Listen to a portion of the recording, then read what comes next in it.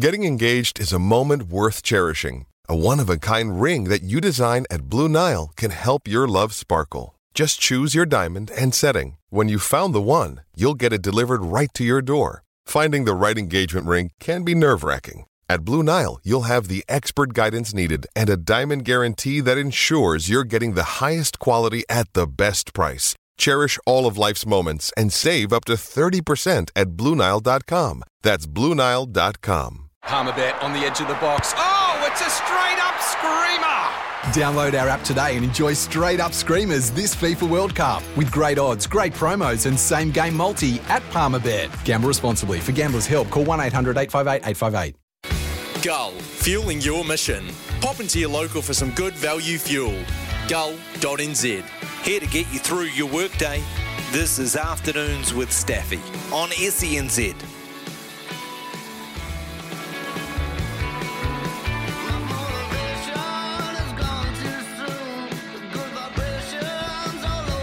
Good afternoon. It's 3 minutes past midday with Stephen McIvor in for Staffy today. Thanks for having me for 3 hours at least and getting in on your afternoon. 0800 150 811 is the number to call. 0800 150 811, or you can text on the Temper Bedpost text line 8833. Anything we are going to talk about this afternoon. You may have heard, or if you didn't, with Ricardo just before midday today. This afternoon, we are going to be talking to Eric Murray, and that's after 2 o'clock today, about a group called the Athletes Collective taking on, that's right, High Performance Sport New Zealand, trying to get a ruling from the High Court about whether or not the contracts that they are making athletes sign, well, athletes have to sign if they want the money, whether they are an employer or not an employer, because if you are an employer, then it brings in a whole lot of terms and conditions and rights that an employee is able to look at. And it's going to be a very interesting situation that could unfold, because it could change the whole funding landscape for athletes that aren't in a professional environment. So we'll get Eric's thoughts on that after 2 o'clock this afternoon. Wayne Barton is a writer and author of some 20 books on Manchester United. Looking forward to this because he is such a Manchester United fan, and we're talking years, over the years. And we're going to get his read on the whole Ronaldo situation, and also the potential sale now of Manchester United. And after 1 o'clock, looking forward to talking to Mark Sorenson, coach of the 7-time world champion Black Sox, who open their campaign against Czechoslovakia this coming Saturday in another edition of the Softball World Cup, 12 nations all going for glory. And it really is a lot of fun. If you get the chance to go up to Rosedale Park on Auckland's North Shore, take it in for a day. They have 2 diamonds operating. It'll be a whole lot of fun. And if you want to watch it on the telly, it's on Whakaata Māori in 2022. So a lot to look forward to. Anyway, let's see what you're thinking about right now with the midday madness. Well, listen, Buster, you better start to move your feet to the rockin'est beat of madness. Yeah!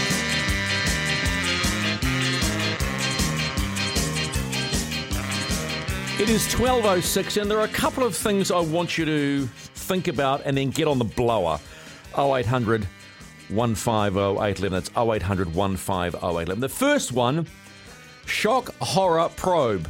No supercar race next year in New Zealand. The calendar came out, and guess what was missing? New Zealand. Not Pukekohe, because that's done and dusted, but New Zealand. Now, a lot of talk in motor racing circles was that it probably should be going to Hampton Downs. But is Hampton Downs ready? Because you've got to remember a couple of things here. A lot of money came from the Auckland Council because it was inside the Auckland boundaries. Well, Hampton Downs is outside the Auckland boundaries and is in the Waikato Authority. But there was promising talk that we understand between the two to see if something could happen. But also government money is needed, because it does take a lot of money to put on events. Anyway, long story short, it's not there. How upset are you that there will be no supercars? They had record crowds at Pukekohe this year. It was amazing. It was such a fitting farewell to the track. And it does generate a lot of economic dollars. But it would appear nothing, just like that. I tried to talk to Josie Spillane and get at least an understanding of where they were at as far as Hampton Downs potentially being one of a track that they could use, which is an obvious one, to be fair, but it does lack a few things. But the owner, Tony Quinn, cannot keep pouring millions and millions of dollars of his own money just to make everybody happy. And that's fair. And there are government funds that you can go to get the money back. MBI, who help on this, came out and their statement was this from their manager of New Zealand major events, quote, major international events generate significant economic, social and cultural benefits for New Zealand, she said. The Ministry of Business, Innovation and Employment has previously supported, quote, previously, the V8 Supercars events with $2.2 million over 5 years from the former Major Events Development Fund, and will continue to liaise with event organisers to consider how the government could support the event returning to New Zealand in the future. Well, why not next year? What was going on? So obviously there has been a communication breakdown or simply a funding breakdown, and there is not enough money and they don't want to spend the money. Once again, something that makes people happy and it's not going to happen. What do you think? Are you upset? Are you peed off about it? Should they have worked harder? 0800 150811. That's 0800 150811. Ed from Tolaga Bay is sitting on the line right now. G'day, bud. Hey, Stephen. Hey, well, I want to start off with, I heard you talking to this guy on Stuff by Smitty, and it was all about, he took you on in soccer, A-League, and he's from Huntley. And that was one of the funniest ones I've ever heard, man, when you were giving that clip to him.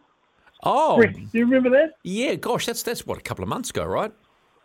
Oh, yeah, not long ago, but yeah, that was so funny, man, especially when you started saying, oh, you fellas go drag racing in Huntley? Oh. And the fella goes, oh, yeah, we just try and get away from the blue and red lights behind us. Yeah, so here's a question for you. No supercars. Does it worry you? Does it upset you that there will be no supercars next year? Well, it's a shame, man, because, man, we got the champ. We got the champ, SVG. We got the champ, baby. Damn, 3-time champ, we do. But, Stephen, I wanted to change subjects now to go to the Warriors. Fine. Fire up, man. Yeah, man. So one of my nemesis when I was playing league for Otawa was this fella called Tony Tumavavi. The chief.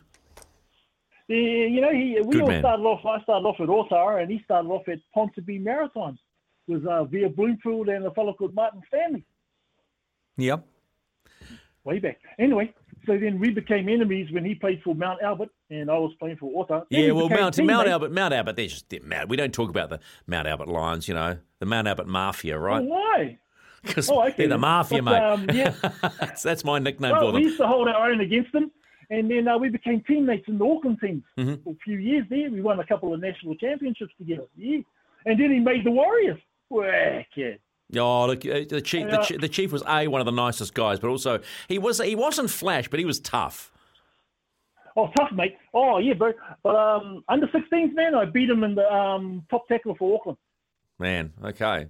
What are you doing with yourself today? Yeah, but I just finished work and just finished work. School. My bubble was sick. Yeah, well, I'm a 2:30 starter in the morning. Oh gosh, what do you do? Truck driver. Oh, fantastic! I'm down at the airport, and we just go and pick up freight from the planes, and our first load is at 4 in the morning. Where is that? At Gizzy? Where's Tolaga Bay? No, man. Oh, no, sorry, I'm from Tolaga Bay. Yeah. But I grew up in Auckland, so I'm up in Auckland working. Oh, okay. You can't do that. That's why I played for Auckland. Okay. Hey, and I also played for the New Zealand Schoolboy Kiwi. You miss your footy, right? What do you think about the Warriors next year? Oh, well, hopefully they got rid of all that hassle last year. Man, with that fellow taking 700,000 off them for a few games. Oh, stop picking on Matt Lodge. Stop. You know what annoys me about Matt Lodge? And what actually doesn't annoy me, it annoys me about the Warriors. He goes over and plays under a coach, and the coach discovers he's actually a handy player to have, and now they're just struggling to register his contract because there a collective agreement between all the NRL players and clubs hasn't come to an arrangement. So he's sitting there on $1,000 a week, poor bugger, and hasn't got his contract. But that's what annoys me, right? How many you and I could name 10, 20, 30 players that have walked away from this club, the Warriors, and gone on to play better football. The one that really sticks out for me. Do you know the one that sticks out for me? Yep. Siosiua Tokiaho. Bro, that's why I was from Otawa. Well, there you go, hey. And Manu. Oh, Oh, can we say money? Yeah, of course you can say money. Whatever. What about Ruben Wiki? Yeah, well, see, now here's the thing. Okay, so we're not even discussing what I was talking about. That doesn't matter. Here's something I want to ask you the question. Do you consider, because this is a good pub chat, do you consider Ruben Wiki a Canberra great or a Warriors great? He's an Otara Scorpion great, bro, and Otahu. But you didn't answer my question. Okay. He's a Kiwi great over all those ones. Yeah, okay, fair play. Because I'll tell you this right now. He was a Canberra great. He was not a Warriors great. Oh, yeah. Okay. No, he was Canberra, bro. He was in his prime there, bro. Whoa, there young fella. Bro, you know when I was at school with him, bro, he used to do backflips and stuff when we were at kapahaka. Yeah, and he probably still doing backflips. He's ripped like anything. Hey, mate. Yeah, bro, he's back in Otara now. He's got his wiki gym there. And all the boys are going in there to get workout. Mate, listen on Sunday afternoon after 1 o'clock. I'm going to talk to Sean Johnson, okay? And we'll have a bit of a chat about pre-season and post-season, what he's looking forward to. How about that? Deal? That's cool, man. All right, man. Hey, it's always a pleasure talking to you, pal. Hey, stay safe on those roads. Chirp, all good. Chirp. Okay, his head from Tola. Goodbye. Well, that really didn't. That went all it was great. I love the chat. Just so if you're not going to buy into the questioning line today, look, I just had a text from Josie Spillane from Hampton Downs and Highlands, and I asked her the question. I'll tell you the question I asked her was: are you surprised no supercars next year, or did you already know? Was Hampton Downs genuinely in the hunt, or was it government money not forthcoming? Quote: the response: it's just timing. I'm sure they'll be back. So not willing to commit. But that's fair enough. At least we've got an answer out of it. So are you angry that the supercars are not coming back?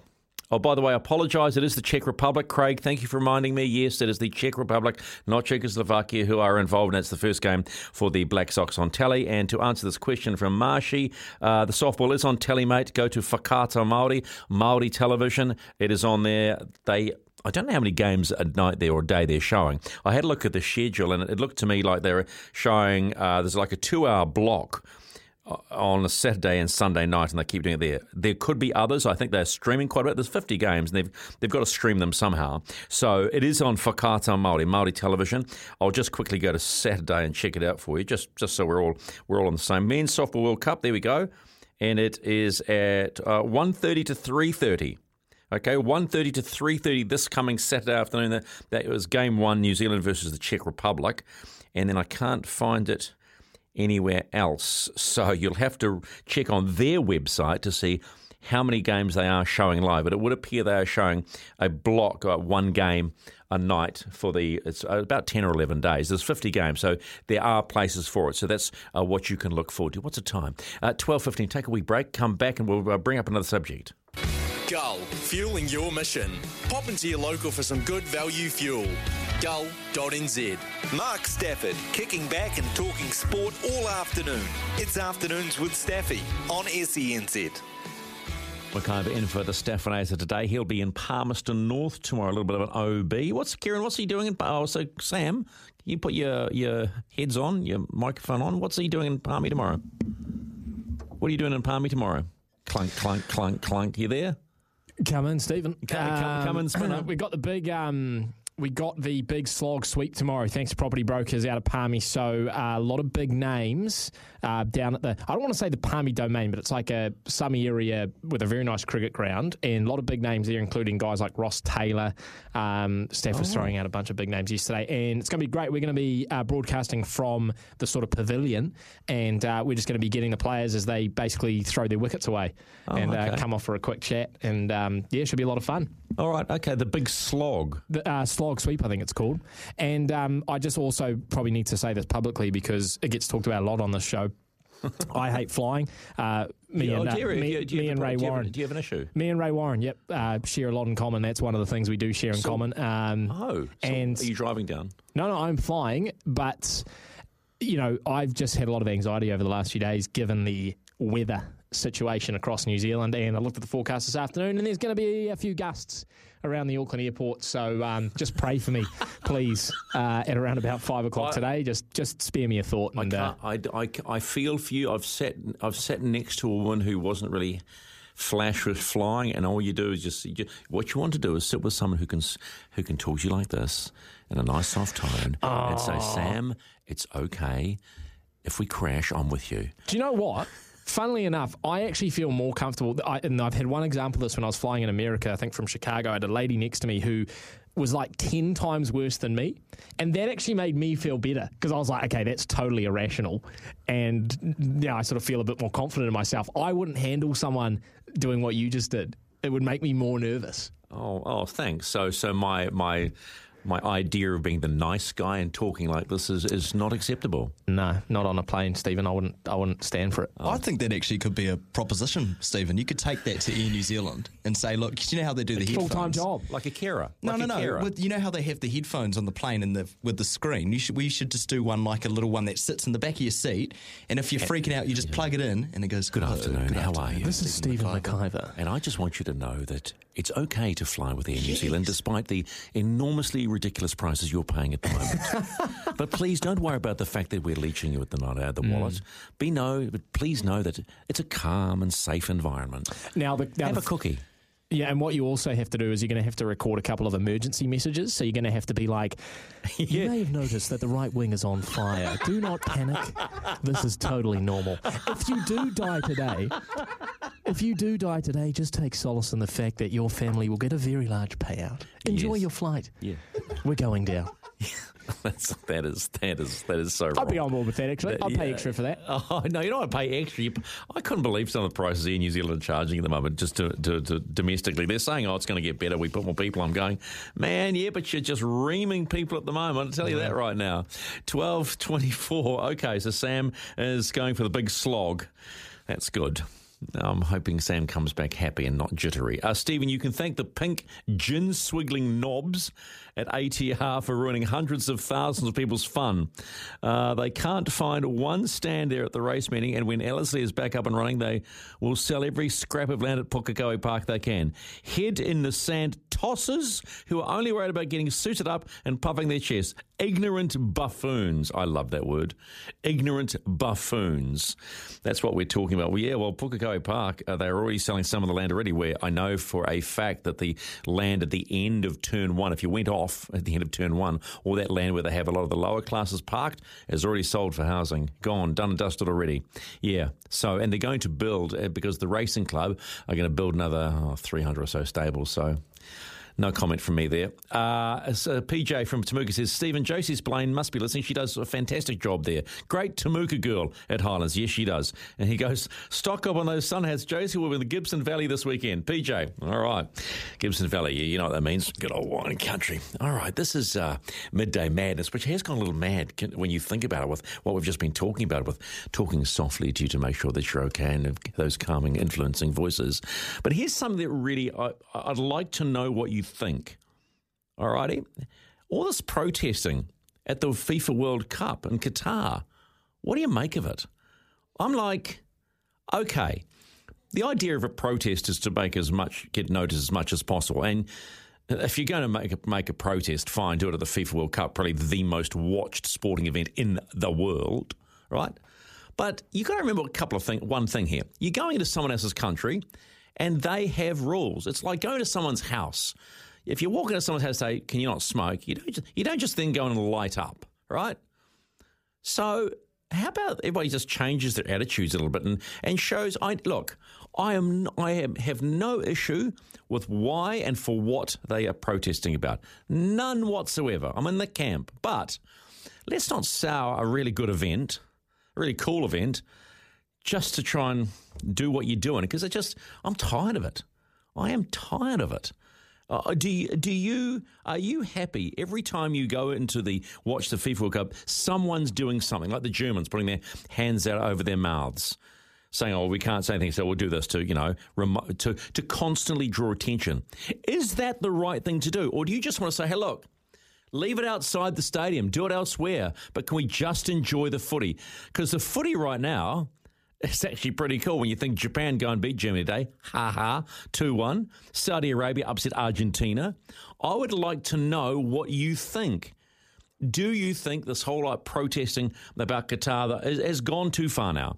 Can we just concentrate on the footy? Because if you're upset and you wouldn't, why would you go then? You know? Do you go because that's the right thing to do? Because if you're that upset, don't go.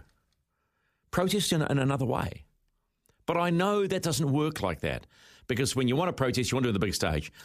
But do you risk points, matches being all that stuff? You know what I'm talking about. 0800 150811. It's 0800 150811. Cookie says, "Hey Stam, be careful you don't stand long too Palmy. You could end up growing another digit." How about a joke to ease the nerves, like the noise of a plane landing on a trampoline? Roy goes boing, boing, boing, boing, boing. It's not bad, actually. It's a very good dad joke. Actually, I got a dad joke for you. Do you want to hear my dad joke? It's the one dad joke I've got, right? And it goes like this. It's pathetic, but I'll give you my dad joke, all right? Son,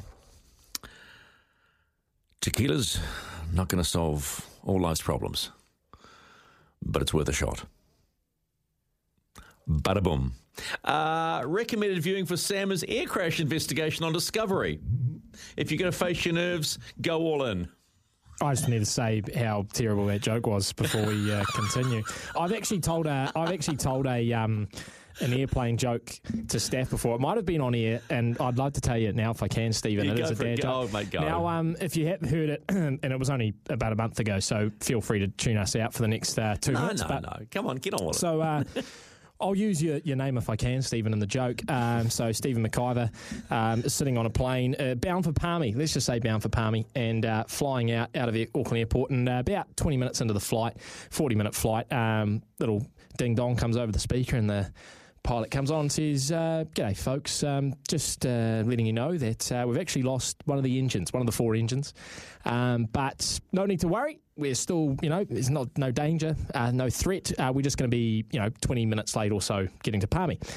That's all right. Everyone sort of goes back to their business. 10 minutes later, another beep comes over the loudspeaker. Captain comes on and says, "G'day, folks. Captain again. Just letting you know we just lost a second engine. But once again, don't panic. Don't jump out of your seats. But we are going to be getting into Palmy about an hour late." Stephen's sort of like, man, this is it's getting a little bit out of hand here. Then a third beep comes out about 10 minutes later. After that, guys, we've lost the third engine. And look, I know what you're thinking. We're going down. Just keep your wits about you. We're still on the air. We're still going to get to Palmy. We're just going to be about 2 minutes late. Stephen turns to the guy next to him and says, "Gee, I hope we don't lose the fourth one. We'll be up here forever."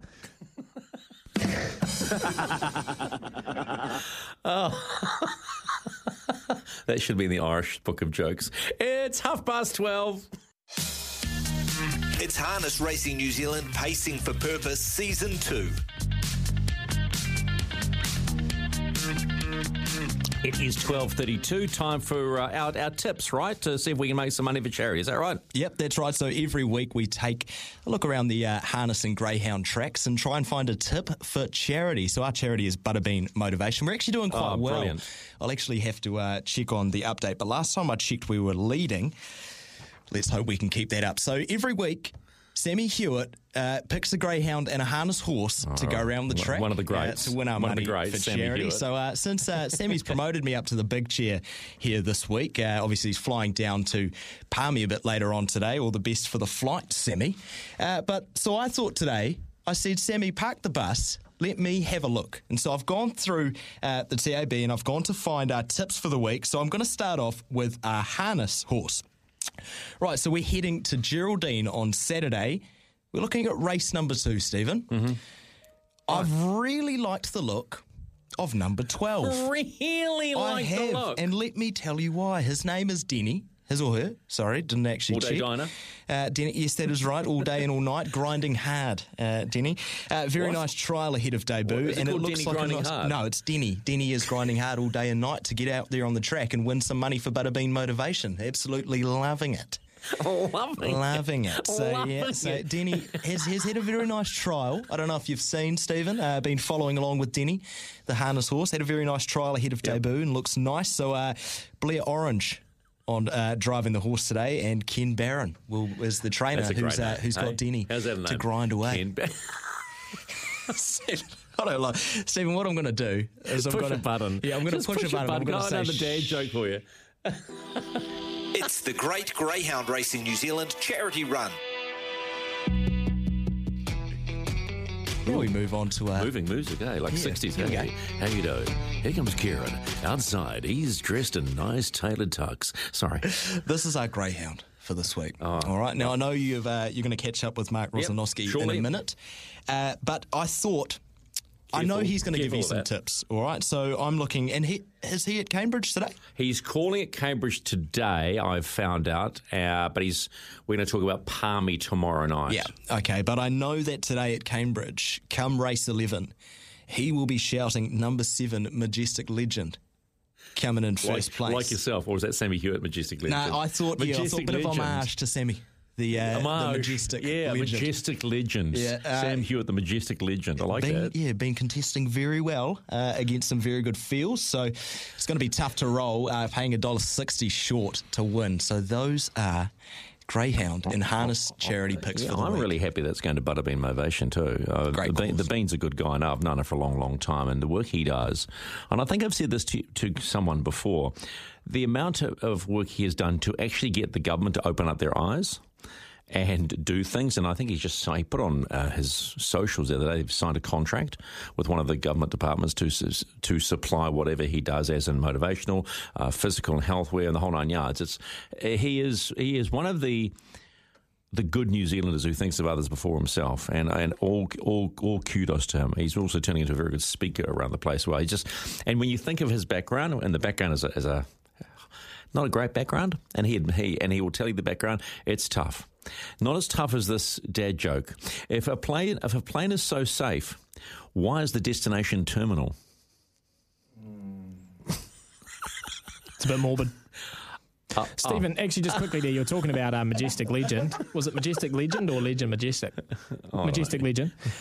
I just want to know, I was thinking how we could come up with a greyhound name if you were to, say, purchase shares in a greyhound yourself, what you would call it. And I've just pulled something up here on my screen. So, no. What month is your birthday? May, okay. And what's your favourite colour? Ferrari red. We'll just go red. So your greyhound name, Stephen, will be Electric Lemur. How the hell do you get Electric Lemur out of that?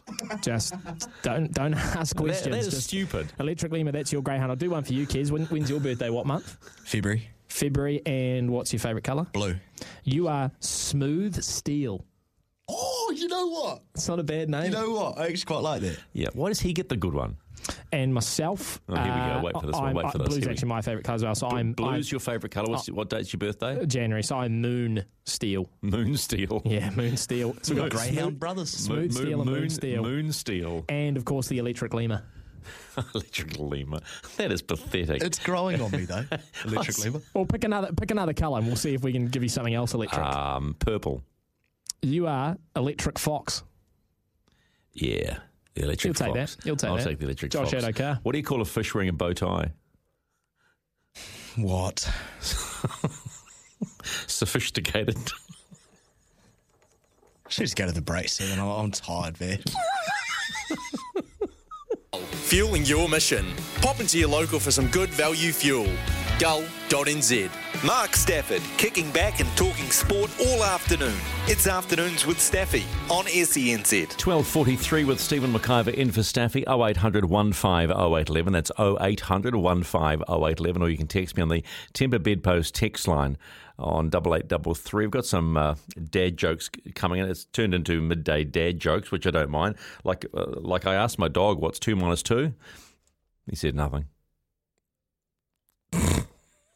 Come on, give me something for that one. Donald, hey, how are you? Yeah, Stephen, how you doing, matey? Hey, I got a stupid one for you. Okay, go. Knock, knock. Knock, knock, who's there? Bumblebee. Bumblebee who? Your bumblebee cold if you don't pull your pants up. Thanks, mate. Hey, in regards to your supercars... Oh, yep. I don't really care if they don't come to the North Island.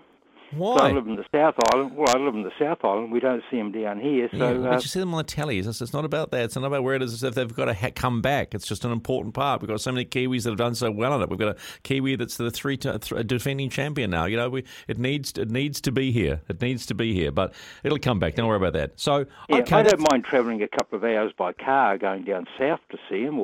But there's no tracks there that I would consider suitable. You could say Ruapuna and Christchurch, but you got to look at the facilities that surround it as well. Teretonga's way out of its depth, too far away as well. So, yeah, it is what it is. Hey, Donald, what tell the boy races that?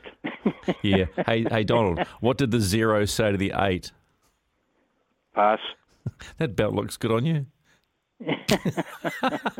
Okay, thanks, mate. Appreciate that. 0800 150811. I'm sure you can do better than that. In the meantime, let's get busy. Thanks to Greyhound Racing New Zealand to talk to our man, Mark Rosanowski, who's going to be a busy boy tomorrow at Palmy North. G'day, mate. How are you?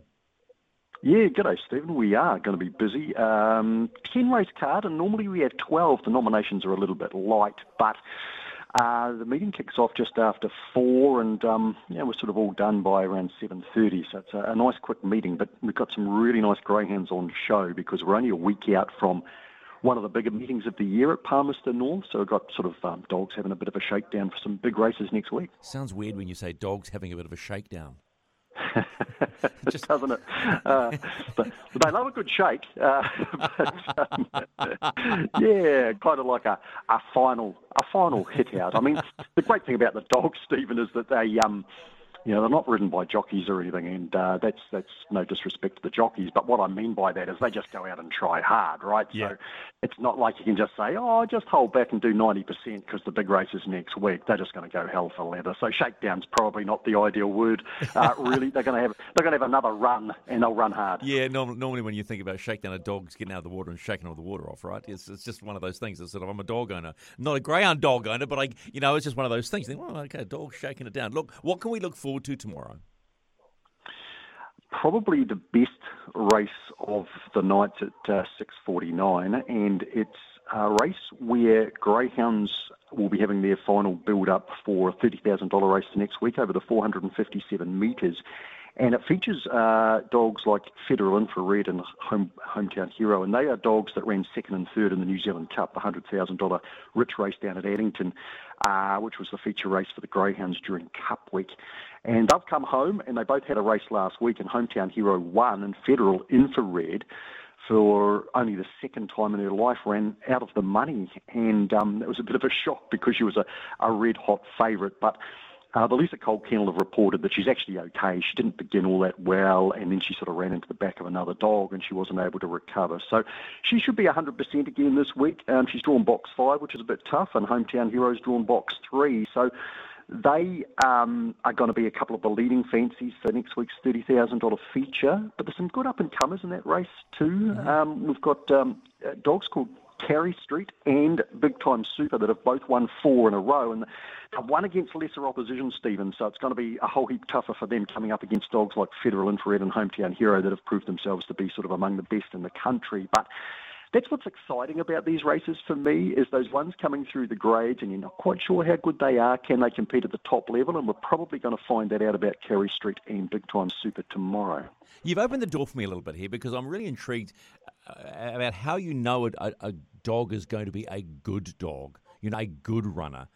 What characteristics do they show when you see them coming through that you know that they're going to do that every time they get out of the box?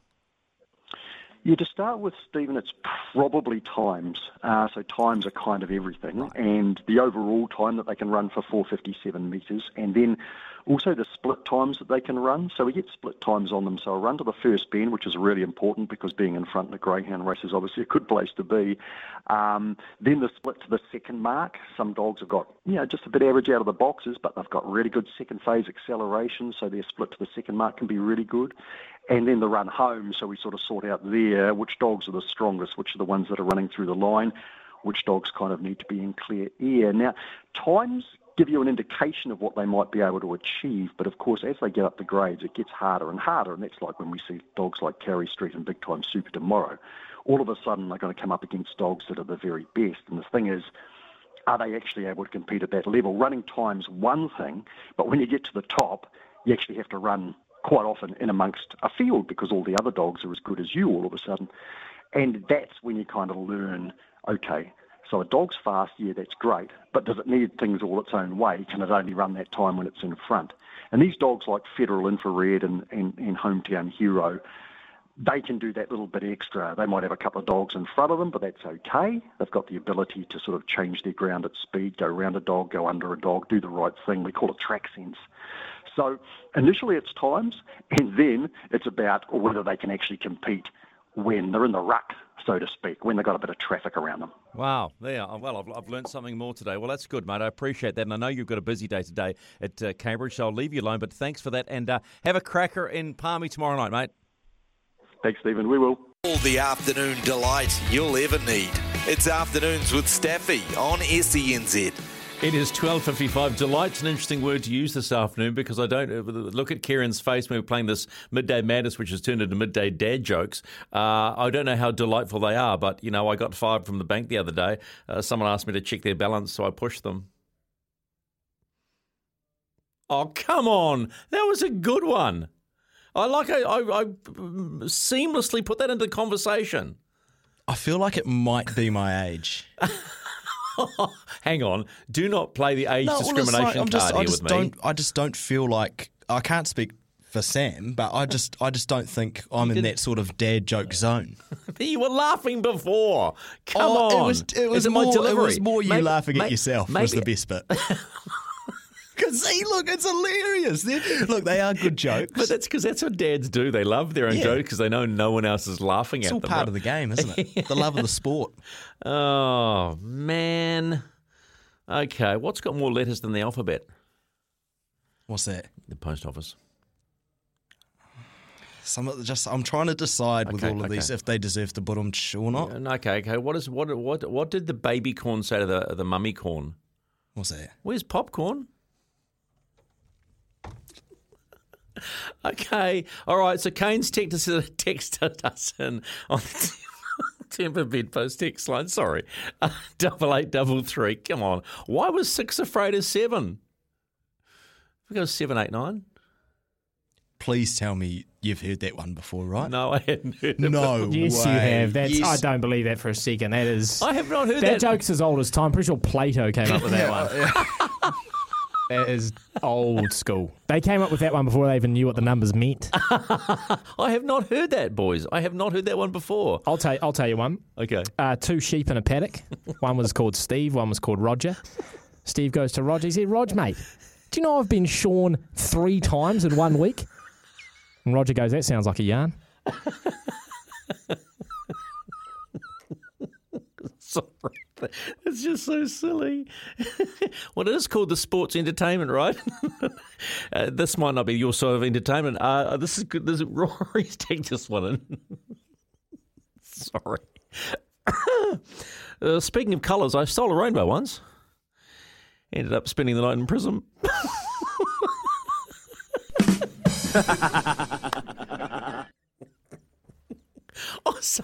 So that gets a big joke. Rory's legendary. That was a Rory good one. I think it signals me I'll never be a stand-up comic because you've got to have timing and delivery, right? I think my delivery might be poop. You know, I don't know. I got one I really want to tell you, but it's quite. How long do we have, kids? Yeah, plenty of time. Go on. No, how long? Well, you got a minute 30 until. Go on. We've got to get out. Get on with it. Go on. How long is this joke? It's quite long. Oh, can't truncate it. You can't. Part of it is you're teasing the length of it. Come on, Sam. You got 2 minutes. Come on. Go. No. I'm going to do it after. I'm going to do it after news. Start. No, we're too busy after news. You have to do it now and give us the punchline. Oh, okay, quickly. Go. 12:58. Nah, just go. Go. So, boy named Kieran. He was born to 2 parents, obviously, who loved him dearly. The problem was Kieran was obsessed with tractors, absolutely obsessed with tractors, and his first word was actually tractor, and they gave him toys, all sorts of toys, but the only one he ever wanted to play with was a tractor. The parents thought he'd grow out of this, right? For years and years, all he said was tractor. Even when he was 8, 9, 10 years old, tractor, tractor, tractor. When he got through high school, all he wanted for his birthday were presents tractors. That's all he wanted. And the parents started to get worried and thought maybe this guy is... he's never going to break out of this, and they were worried he's never going to find a partner, and he wasn't going to do anything with his life. Well, he was about 40 years old, Stephen, still obsessed with tractors, when he met a nice woman. Her name was Sandra, and all of a sudden, he asked his parents if he could borrow some money to go to the movies with Sandra, and they were dumbfounded because all they'd heard about was tractors. Anyway, he says to them, "Nah, I've moved on. And Sandra is now my new obsession, and I want to take her to the movies." They go to the movies, and halfway through the movie, the fire alarm goes on, and there's a big fire in the movie theatre. Smoke starts billowing in. Everyone starts making their way for the exits. The fire engines show up, and Kieran's just sitting there with Sandra. Do I not have enough time? You got 30 seconds. Okay, 30 seconds. So he's just sitting there doing nothing, and everyone's running around, and Sandra's starting to panic because Kieran's just sitting there doing absolutely nothing. She looks at him, "What's going on?" He said, "It's all right. I'm an Extractor fan."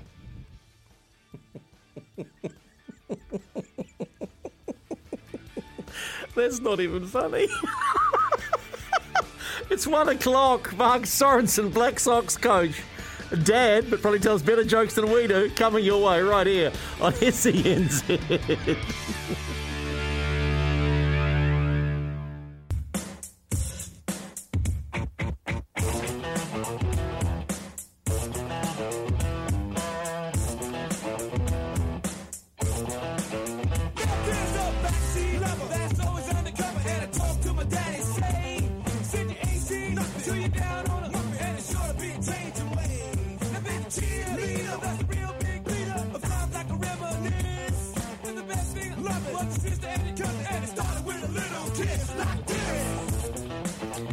Like 104 on a Thursday afternoon here on SENZ around New Zealand on the app, or the SEN app in Australia, wherever you are. Hey, g'day, how are you? What are you doing? It's a busy old time over the next 2 weeks at least for 12 softball teams, because the 2000, I think they'll be calling the 2021 Softball World Cup takes place at Rosedale Park in Auckland starting this weekend, and the 7-time world champions Black Sox open their campaign against the Czech Republic. Two very, very good teams. The boss of the Black Sox joins us now, Mark Sorenson. Nice to talk to you again, Mark. Hi, Stephen. How you doing? Good. You don't seem to be the sort of guy that would tell a dad joke. Would you tell a dad joke? I probably need a dad joke at the moment to relax. Okay, all right. Here's one for you from a listener. All right, here's your relaxing dad joke. Did you hear about the two cannibals eating the clown? One said to the other, does yours taste funny? Yeah, that was a muted laugh, mate. Excellent. Probably hasn't released a lot. Let's talk about your Black Sox after that tournament in the warm-up tournament in Palmerston North. Have you seen enough to know you can challenge? Yeah, I think so. We've had the campaign as part of in 3 stages. One was our training camp sort of week. Where we really worked the guys hard. One was our build-up week, which culminated with the tournament last week in Palmerston, and they still worked really hard during the week. And then we played 5 test matches over the weekend. Mm-hmm. We went well in a couple of games. There were a couple of games we were off.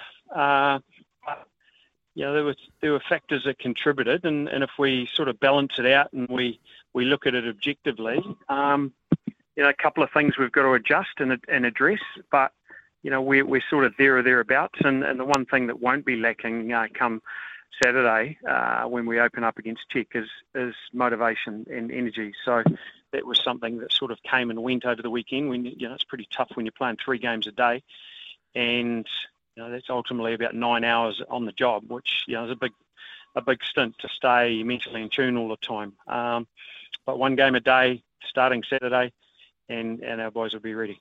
Yeah, what are your work-ons, mate, from what you've seen? Well, it was more a little bit, we took a few too many strikes at the plate. Mm-hmm. We weren't quite aggressive enough. So what the flow-on effect from that is that we don't get our runners on base, and we know that when we get 10 runners on base, we're going to score 4 runs. So we only scored 4 runs once, minimum 4 runs or more once.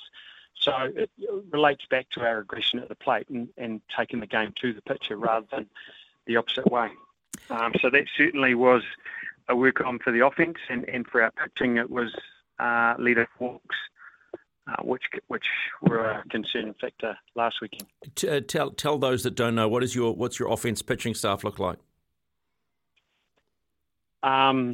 Who's your number one? Who's your number one pitcher? Lean, athletic guys with two arms and two legs. Is that not what you're talking about? How's that for a dad joke? Yes, it's not bad. It's not bad actually. It's very good. Yeah, now I'm getting into the mood of it. Yeah, you're a funny guy. So we've got three pitchers: Josh Pettit from Wellington, Daniel Chapman from Auckland, and Pitarona, who is a North Harbour boy. Yeah. So Pitt doubles as an infielder hitter as well as a pitcher, and they're all big, strong guys that throw hard, but bring different pitch combinations to their repertoire. Yeah, that's who would I know? I suppose it's very hard to answer the question, but do you consider one of those your number one pitcher?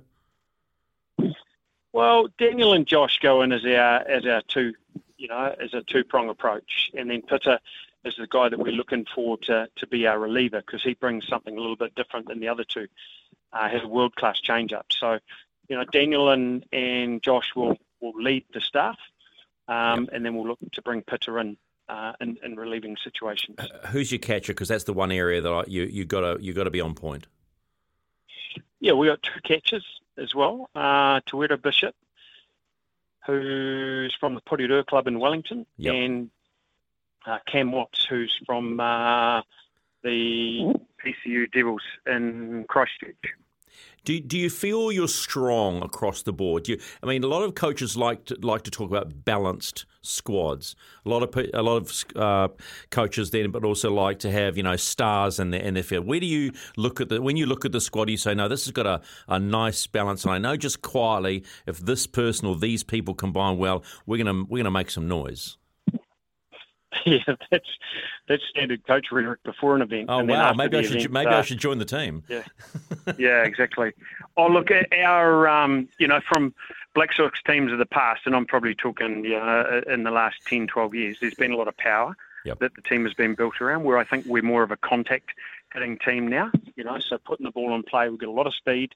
The guys work really hard on their conditioning over the last sort of 12, 18 months. So. The one base you can't steal is first. So we need guys getting on base, and when they get on base, we're looking to cause some havoc.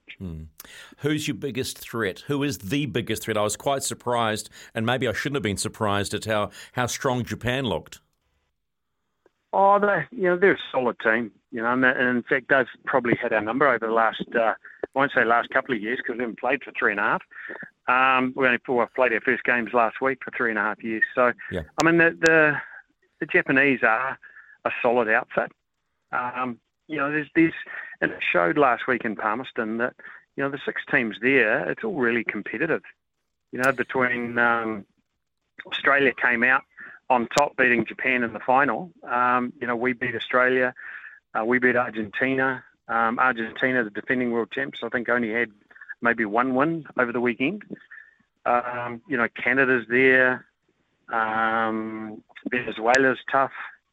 The USA, so there's legitimate 5-6 teams that will be in the hunt and competing for the title. And, it's the old cliche, it's one game at a time, getting into a routine, getting on a bit of a roll, and then, circling the wagons and hunting like a pack. Okay, one final thought. Home diamond advantage. Got to go some of the way to helping, right? Got to be worth a run or two, I think. Yeah. And we've got to use that and not look at it as a intimidation factor. We've got to use it as a resource because they've done a massive job at reshaping Rosedale Park, and it looks magnificent. So, to get that stand full and the people in behind the boys in black, it's got to be worth something. It's got to be worth. Okay, one final dad joke for you, all right? So you could try and release some of that built-up tension ahead of the weekend. 2 pilots coming to land at the airport, and the captain says, "Geez, this runway is short." And the co-pilot looks at him and says, "Yeah, but look how wide it is." Okay, that wasn't the best one. Hey, Mark, as always, it is a pleasure. Go well. The best of luck, buddy. Thanks, Stephen. Nice to chat. Yeah, likewise. Mark Sorenson, dad joke and trainer. Training, I'm going to train him to dad joke. That was from a listener, by the way. And by the way, can I just say, as bad as you thought it was, Kieran, Leanne from Palmerston North says, I've just spent the last hour laughing. Dad jokes rock. So there you go. It's 1:13. We talk Manchester United next. Gull, fueling your mission. Pop into your local for some good value fuel. Gull.nz. Mark Stafford, kicking back and talking sport all afternoon. It's Afternoons with Staffy on SENZ. 1:17 with Stephen McIvor, 0800 15 0811 or 8833 on the Temper Bedpost text line if you want to give us your best dad joke before 3 o'clock. Wayne Barton is an English writer who has written 20 books, primarily connected to his beloved Manchester United. Books such as Beckham, The Making of a Megastar, and the biography of Eric Cantona called King Eric. He is the perfect person to connect with today over the current mess at Manchester United. Wayne, thanks for joining us. Are you surprised, relieved or disappointed that Man U have ripped up Ronaldo's contract? Yeah, a little bit mixture of everything really. I'm disappointed with the conduct that he showed because I think it was unnecessary. Surprised by the timing of it and relieved that it was dealt with pretty swiftly, to be honest. I think there's a number of things that came out with the interview. I mean, we all knew that, we all suspected that Ronaldo's time was up at the club, and nobody I know was really that disappointed to see him go. I mean, disappointed in the aspect that he's a club legend and you don't want to see it end like that, but we all sort of accepted it would be inevitable since the summer, really, and so from that point of view, everyone was kind of accepting of it. I think it's just the way that he's gone around it because there's no real reason for him to do the interview. But I do want to say that, the club do get a lot of criticism for the way that they handle a lot of things, but I think that they've handled this situation very, very well. I think they've backed the manager, and I think in this situation, because the manager's the most important person and he needed to be shown to be backed, I think they've done the best thing that they could possibly have done for him. Don't you think Ronaldo did this deliberately to get the release? Absolutely, yeah. I think it was done to instigate the exit. What I don't understand is why he did it in such a way to burn the bridges as badly as he did, because that part of it did seem unnecessary. By all accounts, the club were quite willing and quite happy for him to go in the summer, so long as and they weren't even looking for a big fee for him if they were looking for one at all. And it wasn't the club standing in his way of an exit. It was Ronaldo's deliberate choice of wanting to go to a Champions League club, and nobody wanted him. So that's not the club's fault. They weren't standing in his way. And I guess if he'd have put this proposal to them informally, over the last few weeks, if he had just said, look, can we just terminate the contract in January? I don't think even then the club would have been that disappointed. So, yeah, he could have handled it much, much better. And to be honest, I have a little bit of sympathy for him because when the sound bites came out before the interview, because obviously there was a lot of speculation about what was going to be in it, and then when you watch the interview, I do see a person still struggling with what he went through earlier in the year, and I wonder how much clarity he's got and how much headspace he's got. But obviously, he's wanted to leave the club. He wanted to engineer that exit, and he's got it. I just wish that he would have handled it better. Well, it's done now, and the question remains: where will he go? Does he stay in the Premier League, or does he go elsewhere? Does he go back to Europe? What is the feeling? What's your understanding of what's going on? So the club who were sort of making the biggest noise about going in for him just before the end of the window were Chelsea with their new ownership structure. And I don't know how true it is, but there was a little speculation that the new owner there had a little bit of conflict with Tuchel, and that was part of the reason why he went. So it could be revisited in January, but there were some stories a little bit earlier today saying that that's not going to be the case, that, they've looked at it again, they've revisited it, and they're not willing to go in for Ronaldo at this time. So I don't know, really. I mean, one of the things that will be interesting will be to see how he does in the World Cup, because his team will be open that he uses the platform to make himself look like the most lucrative free agent, which I think might be a bit optimistic. There was a talk that he might go back to Real Madrid for a few months because of Benzema's injury. That seems a possibility, but even the talk of him going back to Sporting seems unreasonable at this moment in time because of the fact that they are building a team for the future. They're not just building a team that can accommodate a short Ronaldo farewell tour in the same way that Manchester United went a year ago. So I don't think anybody really truly knows where he's going to go, not even Ronaldo himself, which is curious to say.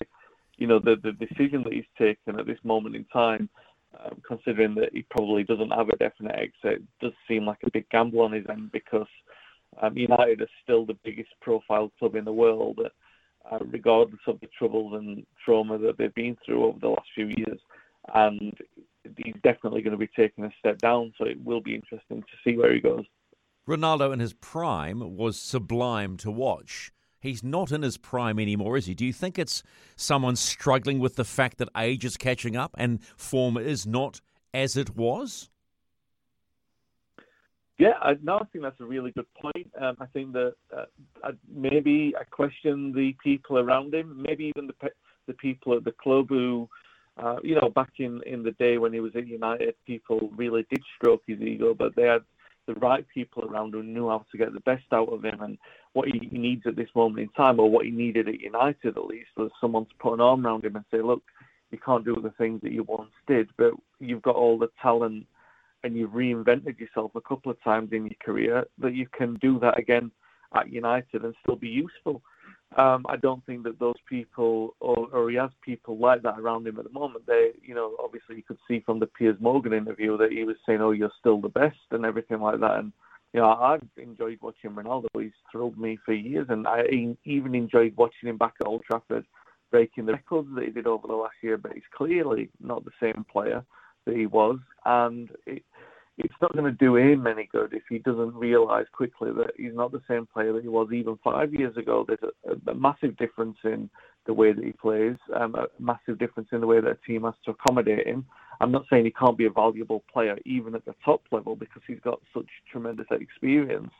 I just think that, somebody needs to sort of give him a reality check. It's strange that he seems to be protected from that at the moment, and maybe it is pride coming before the fall.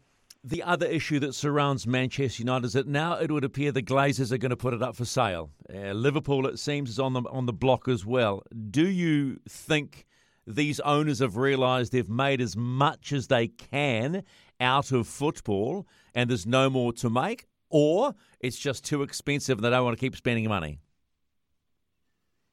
Yeah, again, probably a bit of both. I think they've reached a crossroads with United where maybe they were hoping that the European Super League would be more straightforward than it has proven to be. And obviously they would face a massive backlash if they reneged on that decision, to possibly enter it again, with the talk of it rearing its head.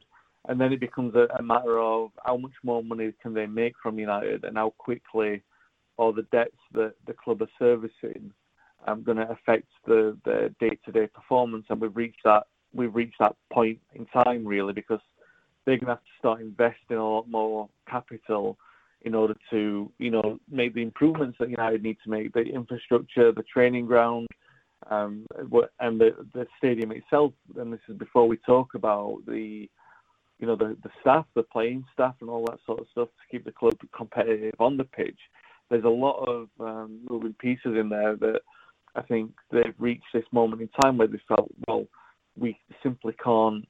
We don't have the collateral. We don't have the finance, the expendable money to be able to put into the club to make those kind of improvements. And they, at the moment, they're still a massively valuable asset in terms of being a sporting brand. So they can still make a ton of money based on the fact that they never paid a penny of their own money to take United over in the first place. So this is probably the best possible moment for them to get out.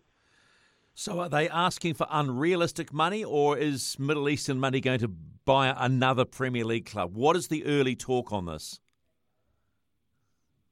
Well, the earliest talk has been the possibility that Jim Ratcliffe could come in. He's a boyhood United fan, and he's got the capital to take over United. That's the speculation, at least. The politics over who, if it is a state or if it's a Middle East consortium or something along the lines of the regimes that took over Newcastle or Manchester City, I don't think those kind of rumours sit really easily with many Manchester United fans, only because there's obviously a lot of political controversy with that. United, even being taken over by Jim Ratcliffe, they don't really need massive investment from outside. The only thing that United supporters have ever really wanted is for the club to be self-sustainable. It's one of the biggest profitable clubs when it's allowed to stand on its own 2 feet alongside Barcelona and Real Madrid. It's the strongest sporting brand in football, so it can survive by itself and it can compete on its own merits. No club has got a divine right to win trophies. No club has ever survived a transition completely intact in that they don't need to evolve. So United will need to evolve, and they will need those kind of improvements and financial investments around certain areas of the club. But we're not. Most fans aren't asking for billions of pounds to be put in the same way that Manchester City had it. They just want the club to be able to thrive by itself again. So the most encouraging talk is that of Jim Ratcliffe because of his previous love that he's declared of United and his previous interest in buying the club. And I think anything other than that, when we're talking about the Middle East or other consortiums of that nature or other potential buyers of that nature, would probably induce some uncomfortable conversations and things that we'd have to confront. Well, maybe there's one final thought on this one. Maybe any prospective buyer should allow the fans to buy in. Yeah, I know that's been talked about in the past. I think it was around the time just before the Glazers took over. There was discussions about a share, some kind of scheme put in there that supporters could buy a number of shares, and I think that earlier attempts was done to design. It was designed to protect the club against that kind of takeover, but not enough supporters, I think, anticipated how damaging that could be to the club. So I think this time around they obviously would, and I think you'd see a massive oversubscription in that if that's something that becomes available, then I think you will see supporters really take that option up as much as they possibly can, because United now have such a global brand and everyone's so aware about the ownership and the travails of the ownership that the opportunity to be the supporter who's on board with owning a piece of the club and having a say in the future of the club, I think that would be something that would be very interesting and popular, around the world. It would be a very smart move. Wayne, thanks for your time. Enjoy the rest of the season. Quickly, who wins the World Cup? I don't know. Maybe Japan by the start today. I don't know. Spain were very impressive. England? I might stick to my. I'm not going to go as far as to say it's coming home, but England looked really impressive in the opening game. They've got. I don't know what it is about Southgate, because outside of tournament football, they don't look really good or really impressive, but inside tournament football, they do. What I really liked about the win against Iran the other day was the fact that there was a togetherness, that Rashford and Saka, who had so much controversy, so much stick after the Euros final, were on the score sheet and they looked so happy playing for England. And you know what? It could be their year. It's as good a chance as they've ever had. Fair play. Thanks, my friend, for your time. Take care. Thank you.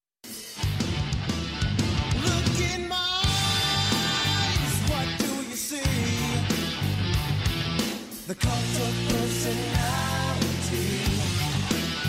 I know your anger. I know your dreams. I've been everything you want.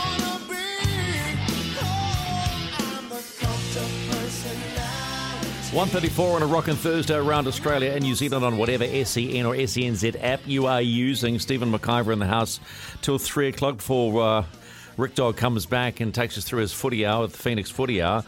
We are going to talk right now, though, the lads and I. That's Kieran and Sam in the corner. With Lads. What? Lads. It's not a lad. It sounds like we're off to the World Cup on a lads trip now. Footy. Let's go, lads, eh? Who loves football? Hey, Man Me. United. I love football. Hey. Cristiano Ronaldo. United. Stephen, I was really... Have you two knobs finished? Yes, we have. I was really impressed You with can't say that, interview Stephen. you did there. Am I not allowed to? No, of course you can. You can say whatever you want. Yeah, exactly. Nah, it's bullying. HRable offence. I was really impressed with that interview that you just had there. And Great chat. Because it's such a weird time in football, and I think the way you approached it, especially with this Cristiano Ronaldo thing, which, besides the obvious location of the World Cup, is probably the biggest story in football that we've seen in the last few years. Well, was that a compliment? After dissing me on my dad jokes. It was. You know what? We got through that first hour. I survived. Yeah, so I just, decided to give you a compliment. I got a lot of dad jokes, particularly about retired people, but they just don't work. Ronaldo's not retired, though. Yeah, he missed it completely. Do you think he would be? Just missed that joke completely. Yeah, well, Stephen, I told you I'm quite poor when it comes to dad joke behaviour. So he's got 503 million followers on Instagram, First or to Twitter, or Twitter, whatever that.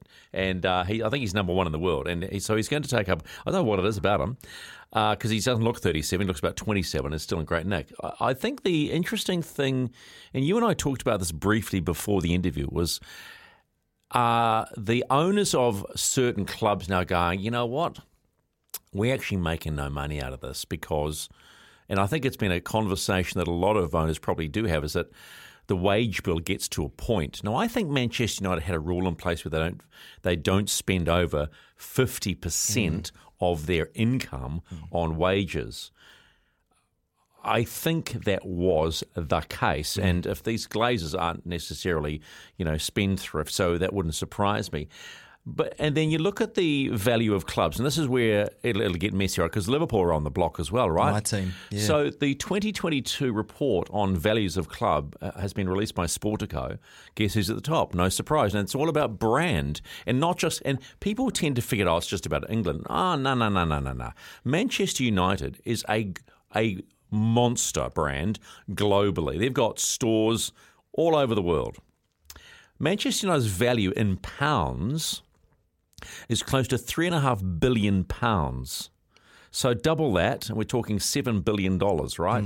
That's at the level of NFL teams, and they just monk. Second, funnily enough, is Liverpool at just over £3 billion. Then follows Manchester City, Chelsea, Arsenal, and Spurs, and then there's a huge drop-off. So those six clubs, they're the bee's knees. Everything else just drops off. So the next most valuable club is Everton at £392 million. It's just like the drop-off is ridiculous. Is this just in the EPL, in the English Premier League? I'm just talking the EPL. Yeah, because I think a big thing for me was a couple of years ago, Barcelona got in big trouble financially. Oh, they just spend and probably borrow the bugger over. Their man's Real Madrid, yeah. And that was the thing that Wayne was talking about is with football clubs and he mentioned Barcelona, Real Madrid and Manchester United, they are all self-sustainable. They're the biggest clubs in the world, millions and millions of shirt sales every year, no matter who they've got in the team. As long as they're performing, the club is run on its own just due to this amazing fandom that they've built up. And I think, like I said to you before, I'm definitely not saying that this is the case, but I think, especially with a lot of the controversy going on right now with FIFA especially, clubs are looking at these valuations and saying, look, do we have enough to go forward for the next 5 years with this club before it gets really bad? I don't think so. I think this is the time right now where clubs will want to sell, because I think that this is where they're going to see the most profit for their clubs before football starts taking a massive hit. These clubs lose a lot of their valuation. They have to sell at a point where they don't want to. Glazers is a weird one because they obviously didn't have to invest a whole amount to take over Manchester United. They borrowed a truckload, and the debt servicing will always be an issue for whoever buys them. You'd love to look at the books and see 100%. how much they did borrow. Is there Sam? Can you answer this question? Is there a salary cap? in the Premier League. There's the financial fair play regulations, but clubs circumvent that any which way they can. The biggest problem, and this is probably the biggest criticism of the Premier League in its current state, is that you have these big clubs who have far bigger resource and money than clubs that get promoted, and they've never been able to work out English football. I think when you're in the Championship, which is one down from the Premier League, I think you get around about, I could be slightly off here, I think you get around about 10 million for being in the Championship from broadcast rights, etc. Yep. When you go to the Premier League, instantaneously 150 million, I think, is what you get as a club for going up to the Premier League. Now, you think of a team that goes up in 1 year, one season, they get that inflow of money, and then they can't compete with a Man City, Liverpool, etc. They lose a bunch of games and they go straight back down. And this is the problem that the clubs that we're now seeing in the second, and Sunderland's a good example, that Netflix series Sunderland Till I Die. They get the big budget, so they go out and buy players. And they go out and get extra staff, and they upgrade the parking lot, and they put a new stand in and whatever. And then they get kicked out of the Premier League, and suddenly their budget goes from 150 or whatever it was down to 10 million again. And all of a sudden the staff go, the players leave because they don't want to play Championship football, and it financially ruins clubs. Yeah, but you also have to go. That's just financial mismanagement. Full stop. It is. But at the same time, English football do need to sort out, and there is, I think they're calling it like the promotion relegation support system or something to help, bridge that gap somewhat. But I think for clubs, and it's interesting, Kez talking about some of those big clubs, that now's the time to sell. Football, in my mind, there's two sets, and this is very simplistic, there's two sets of owners. You have owners of somewhat smaller clubs who can make a lot of money by producing one or two superstars, right? Because if they can get a guy for 2 or 3 million, turn him into a superstar and sell him to a big club for 60, 70, 80 million, they've made absolute bank on that guy, right? Yep. So there's clubs that are there to make money, and whether they go up or down is dependent on, that will depend how much money they get. But then these bigger clubs, 100% in my mind, are an ego thing. So you look at the Saudis investing into Man City, you look at when Abramovich was Abramovich was with Chelsea. They are not doing it for money.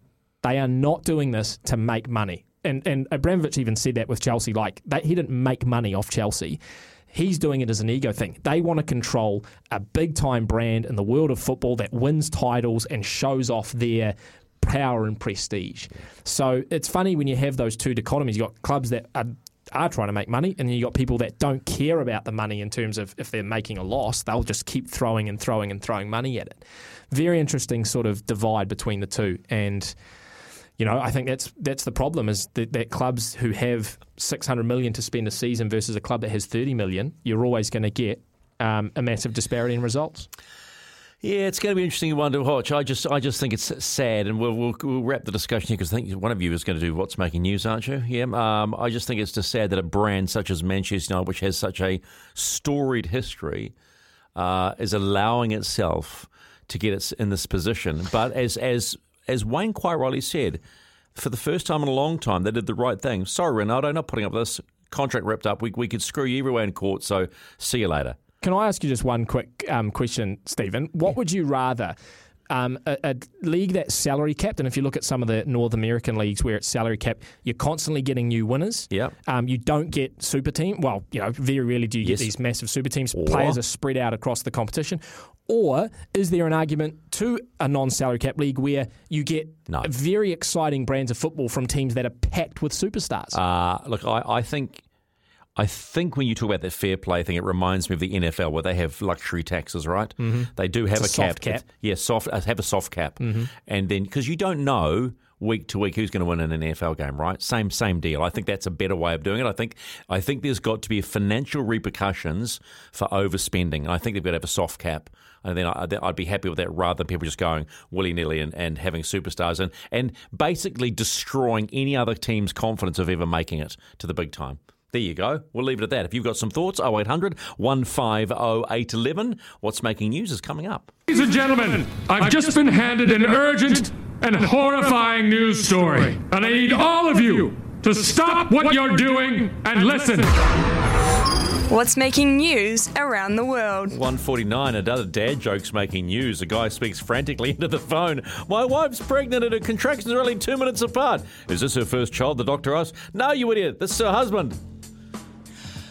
Yeah. Okay. Yep. What's making news? Look, we're trying to get me, aren't we? That's the whole point now of these dad jokes, is Stephen trying to make me laugh, really, with my unimpressed face. Stephen, I thought I'd take you through what's making news, and a bit of a weird one, because the what's making news legend himself, the Majestic Legend, as we mentioned before, Sammy Hewitt is next to me, so I'm under a bit of pressure for today's what's making news. Don't feel the pressure, mate. Don't feel the pressure. King amongst men, we call him, old Sammy. Stephen, have you ever owned goldfish? Yeah. What do you do when they pass? Well, I have flushed them down the loo. Yes. Which I think in the end is pretty sad. It is sad. But have you heard of that some goldfish actually survive when you flush them down the toilet? There's somehow... Finding Nemo. Finding Nemo. It's got Finding Nemo written all over it. Yeah, Sammy just couldn't stay away. Didn't stay away. That's okay. So a British angler, he went on a fishing trip to France. It was a carp fishery. Bonjour. And he took his photo with a 67.4 pound fish. It wasn't any other fish, it was a goldfish itself. So you can look this up, and no lie, this man Andy Hackett, he's 42. He won the fishing competition by catching his 67.4 pound goldfish. Apparently, the fisheries have said that they expect the goldfish was flushed down the toilet 15 years ago, and it somehow ended up in this lake, and this fish has come in with this competition and won it for good man Andy Hackett. What would you do with it? They had to put it back. Well, because what do you straight out of smoker. Would you eat a goldfish, Samuel Hewitt? Have you never had smoked goldfish? Oh, here we go. Nah, Sam, that's just weird. You're thinking of the goldfish that you used to have in America, aren't you? Yeah. The little cracker thingies. But those were nice, actually. They actually are quite class, to be fair. But yeah, so the Blue Water Lakes took the photo. The man won the prize, threw it back into the water for someone else to catch. So next time you're flushing your goldfish down the toilet, just keep in mind that could turn into a 67.4 pound fish and come back for you. So just be careful about that. Stephen, have you ever heard of Jarvo? Do you remember Jarvo? Jarvo. So he was Jarvo was the world famous streaker. So what he used to do is he used to go. Sammy, you might be able to help me here. It was an All Blacks game that he. I think it started with the cricket England-India. Yeah. And then he found himself at Twickenham, I think, for the English team, and then he did it with the All Blacks. Just the guy that dressed up and so he puts in full kit. Yeah, and he's got Jarvo 69 on the back. That's his jersey that he wears. So Jarvo was threatened with jail time after his last streaking incident in England. So he's had to step down. In comes the legend, Gideon. He's a YouTuber, Stephen. YouTube is where you can watch videos. People post them there. He's got 6 million subscribers. I do know what YouTube is, you fool. He's got 6 million subs. So he's decided to take one for the team, and he has returned. So Gideon has been notorious for going to NBA games, getting his hair cut courtside. You might have seen that one. Going to Wimbledon and getting his hair cut. He got his hair cut at Wimbledon. On YouTube. As well, on YouTube. Yeah, was it a reel? An Instagram reel? It was a YouTube. It was a YouTube. Gideon, I didn't actually realise this. I'm a big follower of Gideon, and it hasn't officially come out yet, but there's been a few leaks on TikTok of earlier in the week, India took on England, and Gideon is spotted running down the stand with a Jarvo 69 shirt on and takes the pitch.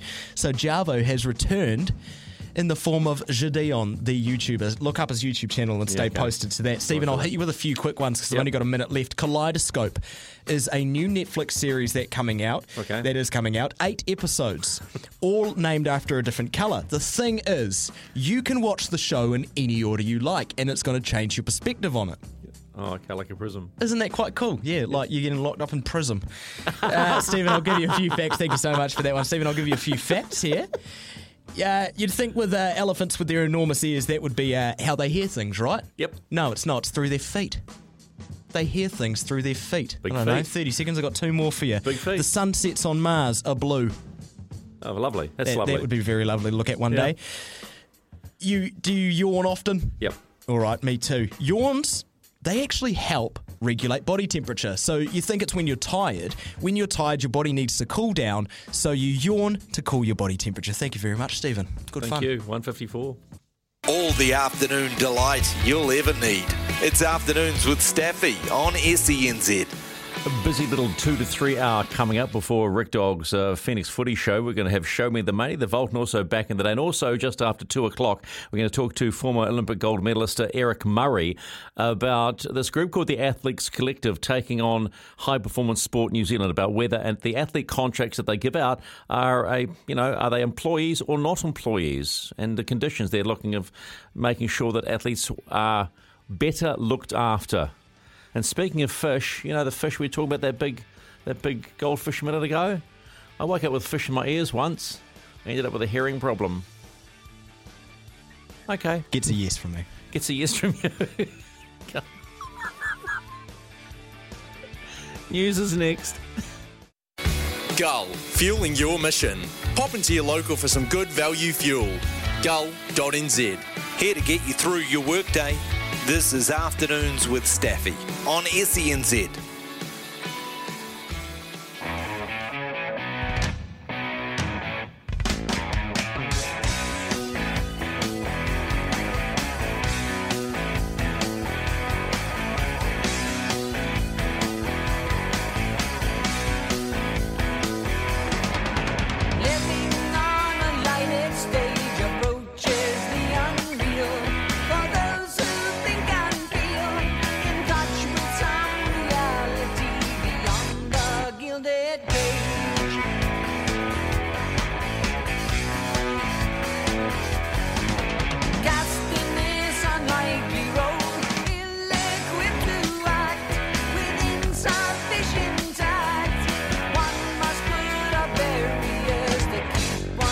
In time.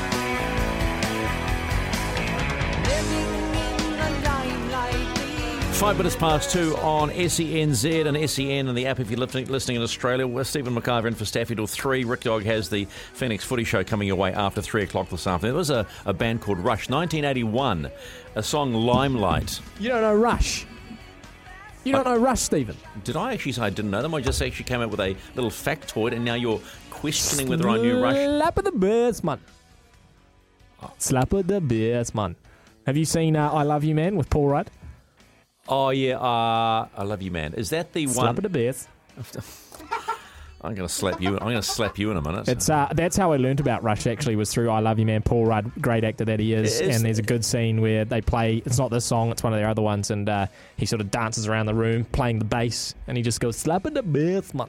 It's very funny. Okay. Great film. Okay. Has Sam taken his meds today?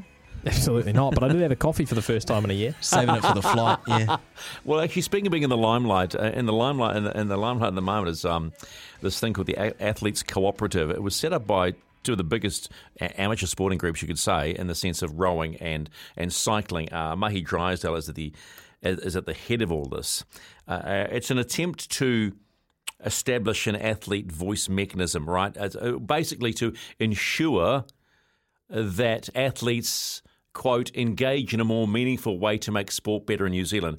The crux of the whole thing is that they want to secure better rights and protections for New Zealand's elite athletes, including meeting minimum wage requirements. Now, this was a Staf article today from Dana Johansson, who's a very good journalist, or Johansson, tomato. And they understand, Staf understands that the High Performance Sport New Zealand believe that athletes are not their employees and therefore cannot enter into employment negotiations. Now, you can sort of understand where they are coming from because it's not as if these athletes are professionals. Now, if you're in a professional environment, you're being paid a salary, then you are entitled to be properly looked after, wage conditions, all those sorts of things, salary conditions. But they're saying you're not. Now, it's an interesting argument because a lot of these athletes do what they do because they love it and they don't do it for the money, but they got to live somehow. And they can't just simply live on nothing or family handouts and the like. I actually think this is a really intriguing argument they're going to take to see whether or not the, let's say, amateur athletes are actually employees. Because it'll change the dynamic. High Performance Sport New Zealand dole out just about $12 million a year. Some of the contracts, I remember talking to some of these rowers a long time ago. They can get maybe 40 grand, 45, 50 grand a year. But if they don't reach their targets that year, the next year they're done. They're not going to get the money. So when you look at it like that, you can understand why there is so much pressure, so much pressure on athletes to perform. And if the organisations aren't looking after them, then you get to the situations of the Olivia Podmores of what happened there, right? And that review into that simply found out that it's quoted in this article that, you know, the High Performance New Zealand is just a government-funded monopoly. So they do what the hell they want. So it's going to be really intriguing when this one goes to the High Court to see what the determination is as to what is an employee and what is not an employee. So Eric Murray won't be too far away here on SENZ this afternoon just to give his thoughts, because he was one of these athletes signing contracts, and I'd love to know what he thinks about the contracts that he signed and the reality of it. The reality of what that contract means in dollar terms, but also work condition terms. I've already had a small chat with him prior to setting up the interview. He says people are going to say, it's all about the money. He says, no, it's not. And we'll get him to confirm that with us shortly. So stay with us. Eric Murray, not too far away. Gull, fueling your mission. Pop into your local for some good value fuel. Gull.nz. Mark Stafford, kicking back and talking sport all afternoon. It's Afternoons with Staffy on SENZ. 2:14 with Stephen McIvor. Eric Murray joins us right now, the double gold medalist, and one good bloke who's more like Bob the Builder nowadays. How did the house turn out when you finished? It looked good? Oh, mate, she's a great house. Yeah, someone's going to be very happy with that when they move their kids in there and they're swimming in the swimming pool and out on the putting green, you know? You're going to miss it? Because I watched you on your socials and you spent a lot of hard graft doing that, mate. I did. I have thoroughly enjoyed it, but hey, look, we're on to the next project, and that's all that matters. Well, you are just going to be Bob the Builder around Cambridge now, aren't you? That's going to be your nickname. Well, look, here comes Bob. Hey, let's talk about something that I find quite interesting. So, your old mate Mahi Drysdale, along with the likes of Emma Twigg and Tom McIntosh and Michael Brake, and the likes of Sam Bewley and Sam Dakin have set up this thing called the Athletes Cooperative.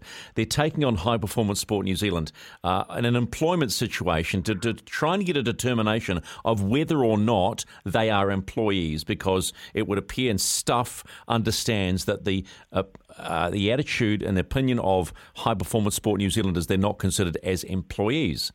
And many reviews have been done of the sports, right? And they've discovered of recent times that, you know, they look at High Performance Sport New Zealand, quote, as a sort of government funded monopoly, and probably don't do the contracts aren't the right way, and they don't look after athletes properly. So you would have received a number of contracts under the high performance system.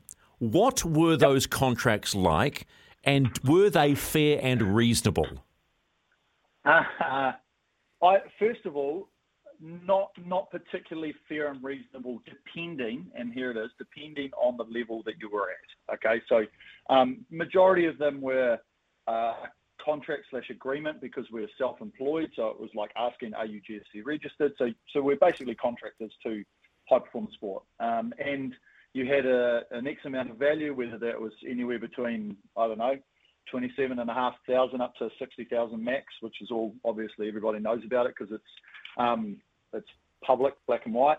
But then of course you were required to do a lot of stuff for that, you know, be part of the program, be here for trainings, you know, no such thing as public holidays. There's no rest period for that, 6 days a week. So if you look at it in terms of a fair and reasonable contract, absolutely not from the majority of it. But you were a contractor, right? But you agreed to those terms. We did, yes. But the terms, were the terms fair and justified? We questioned them on quite a few occasions, but generally the conversation always came back, you will not get your funding unless you sign this contract.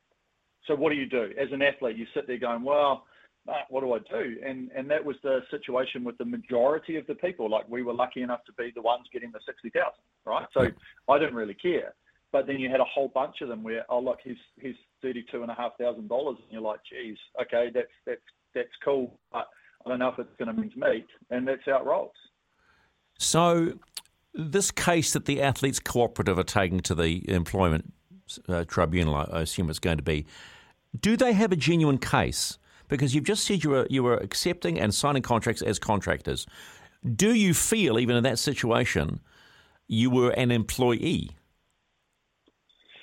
That's a key determination here, right? There's a key determination, and I feel like the issue was there was a lot of requirements, right? It's like almost to an employee stature, right? Of you have to be here, you have to be doing this. Whereas in a contract, it's like I want you to tile the bathroom. I'll pay you $5,000, and you take as quick or as long or whatever as you want to get it done. So I think that there's a definite grey area, and I think at the end of the day, Steve, the whole thing is we have to find and we have to make a change, because we've seen it with rugby contracts, equality, everything else, and now we're in a position we've got these athletes just looking for some equality, something that's fair and reasonable. And I definitely think there were some that were fair and reasonable, but well over 75% of it, absolutely not. And then when you got this, you talk about that 75% not being fair and reasonable, then it leads to everything else we shy away from talking about. Mental health of athletes, what happens then? What are the outcomes and the concerns there? Do you think in your time that your mental health was cared for? All I'm going to say about this is, to a degree, yes. Could it have been done better? Yes. I'm probably, and I've said it many a times, I'm not the person that you need to be asking that question to, because at the end of the day, I achieved all my goals. Yeah. I got everything that I wanted to in the sport. But you have a responsibility. I'm going to jump in here, but you have a responsibility to leave some sort of legacy, do you not think? To make sure that, yes, you got everything you wanted, but you saw the other side of it, as you've mentioned. Yes, and I think that there's a lot of things in place. A lot of it is very individually driven. So me saying, "Hey, can I go and see the psychologist because I'm just having a bit of a struggle?" Yeah. But then at the same time, there's a lot of people going, "Nah, I'm a man, I'll be fine," or "Nah, I don't need to. I'll just suck it up, whatever." And of course, as an employer, yes, you should be. Like maybe we should have been going and seeing the monthly. How are you going this month? Mm-hmm. But there was nothing like that in the situation. It was like there'd be the occasional asking, "Do you need this person?" But it wasn't like, "Can we just get you to go and see them just so that we can get you like a health checkup, like a mental health checkup?" And I think going forward, like honestly, it seems to be starting to change. And once we see that change and it's implemented continuously and correctly all around the sports, we'll be in a good place. You mentioned Super Rugby, but that's professional. That's a professional sport. You're dealing with sports that aren't professional. And do you think that works against this case they're going to have a crack at? It always works against it. Why? Because we're taxpayers' money, right? And you've got this dilemma where if we can start having this conversation like you and I are having right here on the radio. Yep. There'll be a whole lot of people going, "Yeah, give the athletes more money," and then you'll have a whole lot of them going, "Fuck, they already have too much."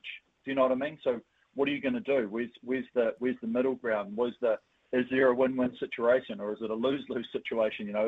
Is there anything that can be gained from it? And I think a lot of it, the conversation needs to be had, and then we just have to see what can be made, adjusted, changed. Because at the end of the day, what do we want? We just want better. As you said before, what's the legacy that we can do with the sport? And it feels like high-performance sport is right in that cusp right now, where we're making good changes in certain areas. Yep. If we can make it right, then could you imagine how it's going to be in 10 years, 12 years when we're going to Olympics and everyone's in a real happy place and we're winning more medals? Isn't that what we want? It's completely what we want. Do you think it's right that we have an independent athlete body rather than what has been set up and funded by High Performance Sport New Zealand, which is the Athlete Leaders Network? Do you think it's imperative that the Athletes Cooperative maintains its independence? Well, I think High Performance Sport has done a great job in creating one. But the problem is you've still got animosity from other people saying, well, the way that we've been treated in the past, how should we trust them? How do we know that it is actually independent? I feel like the independent reviews and everything we've had, which have been completely outside the borders of high performance sport and their governance, have been brilliant. So to me, if it was in that same area, by all means, high performance sport can create it, but run outside of it. But they still have to have, and at the end of the day, it's still got to have a little bit of input, because at the end of the day, the government's the one dishing out the cash. So they still have to be able to have a talk to it. Whereas you could have this athletes collective, and they're like, oh, we need $180 million a year, and they'll go, well, you're getting 30, and I know, but that's the situation. So. Yep. I think, I don't know. I'm as fascinated as you are to see how it's going to work. I do 100% think there definitely needs to be change, and be really looking forward to seeing how it works. For you, what would be the ideal funding model? Do you think there is an ideal funding model that will satisfy everybody? I think there is. When you look at, most business, most sports sort of stuff, you want retainer, right? You want enough to have someone go, right, I'm going to commit my time, I'm going to do it, and let's go for gold.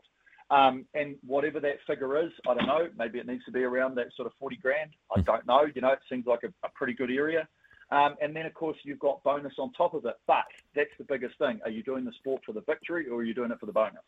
And that's where you start getting into another grey area. But I feel like that funding model is the best because it gives people security, right? It gives you enough security to be like, if I have a bad year, I get sick at the World Champs, or I go to the Olympics and I bloody twist my ankle and I can't race. You're not screwed for 4 years, right? You've got the ability to be able to say, you know what, damn it, that was so unlucky, or something went wrong. I'll make sure it doesn't happen again next time. And you've got that security to be able to do it. Otherwise, the current model goes, oh, Eric, you were getting 50K going into the Olympics, you couldn't race. So actually, you're down on a negative. You're actually getting no funding. In theory. And that's it. And that's what happens, right? That's what happens. It's as simple as that. That's life. All right, mate. I appreciate your time. Do you know any good dad jokes? Geez, none off the top of my head. Oh, okay. How about this one? Here's. It's been dad joke afternoon. See if this one works for you, all right? Okay. So this guy's having an interview, and the interviewers say, "Hey, can you perform under pressure?" He goes, "No, but I can play Bohemian Rhapsody." Nice. Not bad. All right, I'll take it. Eric, as always, thanks for your time, pal. No worries. Thanks, Stephen. See you, man. 2:25. So, okay. No. You like that one? Did you not like that one, Kieran? Was that? What did Sam say? Sam just looked at me sort of with a do you get it sort of one. It was sort of more of a do I understand the joke? If so, yes, it's a goodie. I think that's the level that we're sitting at the moment. So I did like that. But you understood that one. It did. It took me a second because I wasn't around. What really annoys me, even with the good ones, you haven't actually said anything good about them. You've never gone, ha, ha, ha, Stephen, that's great. You've done nothing. I think the bar's too high for me. So I think I might need to drop the standard. What do you want? What do you want, Stephen? I want a good joke. Yeah, but there's a couple there, but they're a bit naughty and you won't let me tell them. Yeah, I'm sticking with that. I'm not going to let you tell them because they are naughty. Because you don't want the boss coming and say you can't be that little grubby little boys, right? Yeah, look, and then my other boss is sitting right across from me, Sammy Hewitt. So I've got all the control and power to let you read those votes, but I'm not going to, and I'm going to prove that Sam has taught me well. Soft. Hey, we've got a couple of texts on what we've just been discussing. 60K is no way near enough at the top level if we want athletes to do more than one Olympic cycle. And then athletes should be getting a minimum of the national minimum wage and then tiered up to over 100K like a base super contract. Yeah, I hear what you're saying. I think the argument here, though, is that where's the money coming from, right? And who are you going to reward? And I think that could be one that I think it's worth discussing. Interesting to note that Eric said if you have an independent body, you still have to have input from High Performance Sport New Zealand. Fine. But the other part of that conversation, which you would have heard, there's still a lot of animosity. And you know that if that's the only funding model to go and they're going to dig their heels in, you're not going to get rid of that animosity until you get to the table. So that's going to be one that they're going to have to really work on. I find it fascinating. I mean, you think about it. Question for you, Kieran. So you're an athlete. And you're probably going to, and you might have to go and go flatting, but all you're going to do is train. Is 40 grand enough? Look, I don't think so, and especially like from me, I think tax. Yes, exactly, and I think that is like Eric said, that is a better point for people to say because they don't really understand the 26K compared to the 60. Like, what do you have to do? I think the 60 was the max, and I think they. I don't know, but I think when you talk about, he said, we always got the 68 because they were highest performing gold medalists, and they obviously have KPIs. KPIs, listen to me, key performance indicators. Look, I sound like I know what I'm talking about. Yeah, settle down. That met their targets. But as he said, but if you don't do that, money's gone. The money's gone next time around. And so it is a really interesting situation. And what sort of might work against them too is that, like he said, they sign contracts. We sign contracts as contractors. GST Rich did. So are you but you should. Look, I'm a contractor. Do I have rights? Of course. Yeah, but it's got to be. But they've got to be written into the contract, right? And I think that's what he was saying. Yeah, definitely. Terms of the contracts have not been fair and reasonable, and that needs to be looked at. And it could be the situation of sitting down. I like his idea of the retainer. Yes. Well, that's what, that's what it's all about. That's what you want. In a 4-year cycle, like he said, I'll use his example. If he goes out in the second year of the 4-year cycle, does his ankle somehow, that's me done, right? That's what he's saying. We need that support system there to keep, especially young athletes, for me, someone who is a 20-year-old at this day and age, like we need to have that in place to ensure that we can actually retain these athletes and bring them forward and champion our champions. Yeah, I mean, it revolves about that one thing, money. And, I mean, we know the Olympic committees and the likes have lots of sponsor support and the like, but they've also got to run organisations. It's just the big circle, right? But at the centre of it all, I've always maintained, is the athlete. And if you want to be part and attach yourself to all that glory, look after the one individual or individuals that are basically the meat in the sandwich. They're the good bits. They're the chewy bit, the yummy bit you like. If you're a vegan, okay, it's the lettuce. But what I'm saying to you is that those that are performing and putting New Zealand on the map deserve to be remunerated fairly. I don't know what that number is. We've got benchmarks already set from 25 to 60, 60 being the max, and those would be the elite athletes. Is that right and proper in this day and age? Who knows? We'll find out. My wife asked me if I'd seen the dog bowl. I said, really? I didn't know he could. Okay, I laughed at that one. Yes! After 2.5 hours, I get a genuine snigger. It's 2:30. Hey, Stephen, just quickly, speaking of money. Yeah? Show me the money's coming up. Show you the money. Not show you. Show me the money. Show me the money. I need to feel you, Jerry. Show me the money. Jerry, you better yell. Show me the money. I love that. I think that might be go and find Jerry Maguire on Netflix or wherever that is and give it a show me the money. Sorry, it's 2:32. Brendan English is, he's our operations guy. The boss, Look, I thought since Sam's going away, he's getting ready to take the flight to Palmy. Oh, is he still in there? Is he still in there? He is still in there. Sam, just want to say it'll be okay, mate. Think good. Take a little lavender oil, rub it around your nose, you'll be fine. He's loving it right now. He's closing his eyes. He's just picturing he's gone off towards Fairyland. I think it's Fairyland's the NRL Grand Final, wherever that is. That'll know. His Fairyland is calling the NRL Grand Final and the Warriors win it. I had 2 cracks at that, never happened. So I'm not gonna even go down there. All right, do you want to lead the charge? Look, Stephen, I don't know if you've been involved with Show Me the Money before. I have. You have? Okay, so sorry, mate.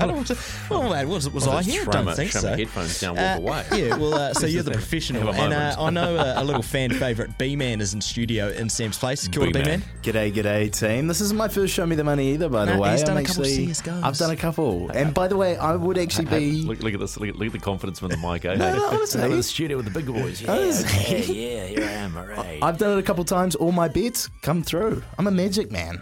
Oh. That's not true. That is true, Sam. That's not true. That is true. No, that's not true. Show me which one. No, I won both. All right, let's just move on. Sammy, sit down, please. Yeah, settle down. All right, Sammy, aren't you supposed to be gone? Let's move it on. So what happens is we all pick a leg. I've looked to the phones. I've picked a random number. I've asked Stephen 1 to 6. Pick a number for me, please. 3. Oh, okay, 3. Scott, hello. Hey, guys. How you going? We're good, Scott. How's your day going, pal? Yeah, good, thank you. It's not raining at the moment in Wellington, which is a positive. Got any dad jokes? Oh, not to top yours, no. I've had me laughing there. Thank you very much. Quote, they've had me laughing all day. I added the all day. Fair play. Look, let's move on and hope your bets are just as good as your jokes as the population reckons. Look, let's kick it off with me. Oh, yeah, it's all about you. Carry on. I'm going to start because this is my show now, Stephen. No, of course it's not. Wow, Stephen, is it's our show. It's our show. Our show. Look, honestly, take that. I'm very glad you called it our show, actually. It is, you know what it is, Stephen? It's the big show. It's the big show. You know, That's it. Hey, right, come on. Let's get a bit of structure vibe. here. Let's get some structure back to the show. Okay. Right, sit up straight, shoulders back, cross your legs. Yeah. I drew Portugal in our office sweepstake for the FIFA World Cup. Mm-hmm. CR7, Sue, if you will. They're kicking off their campaign tomorrow against Ghana. 5 a.m. 5 a.m. H. It is indeed. Look, boys, a little bit short, a little bit conservative, as we've been calling it, but I thought I'd be the good guy this week. I am taking Portugal outright to beat Ghana at $1.40. Show me the money. Not little bad. Right, not bad. Who do we want to go to next, boys? First one to put their hand. Oh, Yeah, Pop's put it's his the hand, B man. It's the B man. He put his hand up. Mr. I'm 2-0. Well, I am. Mahem. I'm going to go what I'm comfortable with, team, and that's a bit of esports. My last two Are you an bets have been. e-sport guy? I watch a bit. I watch a little bit every now and again. Do you sit there and talk that loudly? Is that the high pitch as well? Like, No, I'm really that's what I enjoying do. this. That's what I do. I'm loving this. Sit down, watch a bit of esports, have a bit of fun. So I've gone with a bit of CS:GO in the North European League. Oh, I like it. Looking at it. I'm going. It's Animo Esports versus 4Z, and I'm backing the 4Z boys, and they're paying out $1.42. What are they playing? CS:GO, Counter-Strike. Have you ever heard of it? Look it up, man. Educate yourself. Excuse me. Yeah, my son has played it. There you go. You know, but I don't call it CS:GO. I'm not that. Oh, you're not down with the lingo, are you? Call FIFA? The game? The game FIFA? Yeah. Do you call it FIFA? Or was it the Football International Federation 23? Oh, have you heard of YouTube? Yeah. You what? Is that the Facebooks? Or the Snapchats? That's on the lines. Oh, my God. Let's move on. Stephen, have you got a pick for us? Yeah, you know I love my NFL, and you know my boys, the Dallas. 7-3 Dallas Cowboys, Iowa, up against the Giants, who are also 7-3. I'm just taking straight win at $1.21. We're very good. conservative this week. Well, look at us. We're trying to make money here. Let's me head the down to your hometown, B-Man, of Wellington. He's from Best Wellington. check in with Scott. Scott, sorry to keep you waiting for so long. I'm trying to keep these boys in order. Yeah, you're doing a good job. Thank you very much. Can I just ask what that's up to? What it's up to right now? I'm just trying to find the he's doing a good NFL job. He's doing a good job, but at the hasn't moment. figured it out. Stephen, I don't He hasn't like actually that. figured what's Here we go. worth. Dallas Cowboys. 121. 121. They're in there. It is currently, it's $2.40. That's not bad. What's that? Well, but he was asking the value of all the bets so far. Yeah, well, we've got $1.40, $1.42, $1.21, which equals $2.40. What return? That doesn't need to. No, that's what it's at. That's what it's paying right now. Oh, okay. What that one? Does game? that make sense? So No, it makes no sense. Okay, well, whatsoever. if I put the $50 bonus bet on there, it comes out at $120.27. Is That's that what you wanted? That's what he wanted, not me. That's what Scott wanted to know. What Scott, it's worth. I'm sorry. It's all right. He's learning, mate. He's learning. It's okay. $2.40 right now, so $120 is what we're looking at. Cool. Can I please? I'll jump on the football as well. Yes. I'm going to go into Brazil, Serbia. Mm-hmm. And there's a power play. 3 goals in the game, 3 cards in the game, and 6 corners in the game. Wow. All right. Let me just. Holy Toledo! Great bet. Power plays. Say that again. You want 3 corners, 3 cards, 3 goals. 3 goals, 3 cards, and 6 corners across the whole game. 6 corners. Where's that? Wow, that's I'm pretty here. cool. Paying $2.40. Oh, Fantastic bet, Scott. Paying $2.40. Is that? Yep. Can I just double check? Is that Brazil to win most shots on target and Brazil most corners? No, just an overall for both teams. So it should be. Oh, for overall. Yeah. Here we go. Each team. Yeah. Whoa. So 3 goals in the game, 3 cards in the game, and 6 corners in the game. 6+ corners in the game. How much did you tell me that was paying? 240. 240. 240. I just can't find it. Okay, so if it was paying 240, what would it come up to? Don't know. Okay, all right. So you've done it. That's cool, man. We'll figure this out before 3 o'clock, and keep listening, Scott. And we'll tell you what the whole show me the money's worth. Okay? Awesome. Thanks, guys. Yeah, all right, mate. Thanks for sharing with a couple of numbnuts. Appreciate it. That's rich coming from you, Steve. Yeah, excuse me, you were one of the numbnuts. It's 2:40. We're probably going to go to the vault shortly, so stay with us. Fuel. Gull.nz. Mark Stafford kicking back and talking sport all afternoon. It's Afternoons with Staffy on SENZ. 2:45, Staffy back tomorrow live from what's at the Power Slog in Palmerston North, the little outside broadcast for the lads. They'll be having a lot of fun, and Sam has nervously walked out of the building and headed towards the airport. Oh, poor old Sam. Anyway, if you want to play the Vault with your chance to win $200 in bonus bets, get on the blower right now. 0800 150811. That's 0800 150811. They are down to 3 questions now to try and guess the audio. 3 questions, but you'll get to ask 2 questions from yesterday before you get your 3. So it's that sort of generous mood. So 0800 150811 right now. Get on the blower right now. If you want to be in to win $200 in bonus bets, that's 0800 150811. That's 0800 150811. You know, Kieran, my wife just accused me of stealing her thesaurus. Not only was I shocked, I was dismayed, angry, and aghast. Look, that is one of my personal favourites, but I do have to say I have heard that one before, so I don't get the points. But you do get laugh points because the first time I heard that one, I did crack up laughing. It took me a minute because I'm dyslexic, Stephen, so the word ones I like. Okay, but that doesn't make any sense to me that you can give me points for whatever. Anyway, we'll get someone on the line shortly for this Vault. All right, so we started with 10, 5, now we're down to 3 questions. I think that's how it works. We are going to let you ask 2 of yesterday's questions and then your 3 questions. All right, so if you can remember what those questions were, and you go on the draw to win $200 in bonus bets. 10 questions, 1 answer. Can you crack the vault? Yeah, it's 3 questions today, and that's how it started, just to get you going. You thought you had 10, you get 3. All right, Morgan's on the line. G'day, Morgan. Yeah, how you going? Yeah, just I hope are you speaking into your phone? It's a little quiet there, pal. Is that better? Yeah, champion. Thank you, mate. So you get to ask 2 questions from yesterday, right? Do you remember what they were? No, I'm going to have to go. Sorry, mate. No, don't go away. No, don't go away. Morgan, so what happens is, so we're on day 3 right now, so nobody could get it in the first 2 days. So what we do for you, since you've only got 3 questions today, you get the chance to give Stephen a number, between 1 and 5 from yesterday's questions, and he'll tell you the questions and the answer from yesterday. Does that make sense? Okay, sweet. Yep. So you pick 2 numbers between 1 and 5, please. 2 and 4. 2 and 4. Okay. Number 4, was a New Zealand team involved? No. Okay. And number 2 was it a team sport? Yes.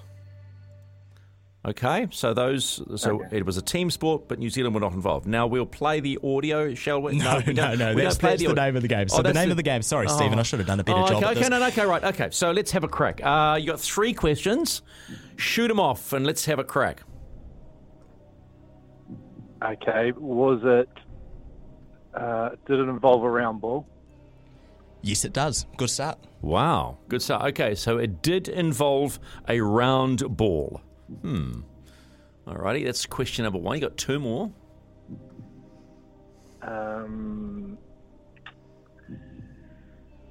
Was it a final of a game? Was it a tournament? Sorry. Was it a tournament final? No, it was not. Okay. Ooh, this is good. Good start. Bit of a slip in the middle. 1 more question. Wow, you're sweating on this one.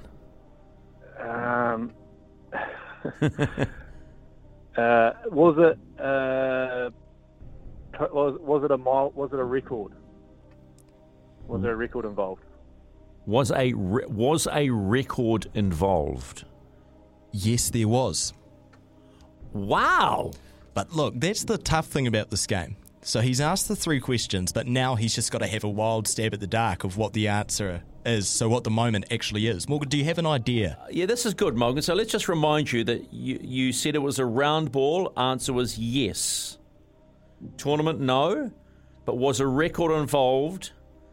Yes. And we know it was a team sport, but there was no New Zealand team involved. Whatever, Lash? I'll just the absolute stab in the dark. I'll just go with Brian Lara, 400, not out. I don't mind it. What I'm going to do, Morgan, is I'm standing in front of the vault right now. It's very intimidating. I'm going to punch in that combination and see if it comes out. Let's give it a crack.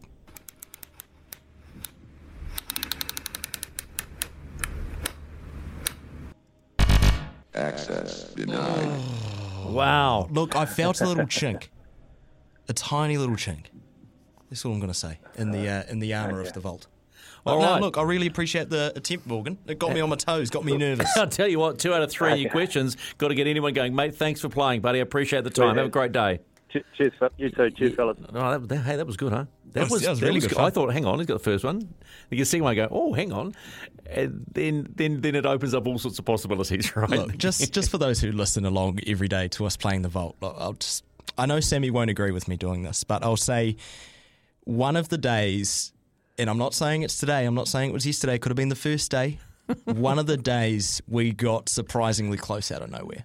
That's all I'm going to throw out there because Sam's going to yell at me if I say any more. He's probably driving home going, no, you can't say that. I won't go. Well, actually, he'll give him something to concentrate on the plane. There you go. He'll think about how he's going to absolutely bollock you on the phone when he gets to Palmerston. It's 2:51. Stick around. Back in the day is not too far away. Oh, it rhymed. How about that? All the afternoon delight you'll ever need. It's Afternoons with Staffy on SENZ. 2:56, final dad joke of the day. Guy's lying over someone and the person says, call me an ambulance. Guy looks at him and goes, you're an ambulance.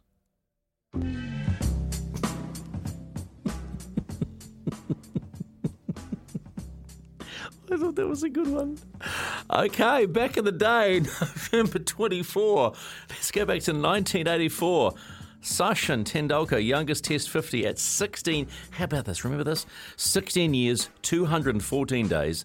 Sachin Tendulkar became the youngest batsman to make a Test 50 when he struck 59 in the second Test against Pakistan in Faisalabad. Man, could he play? He still can't walk around India without security and everything.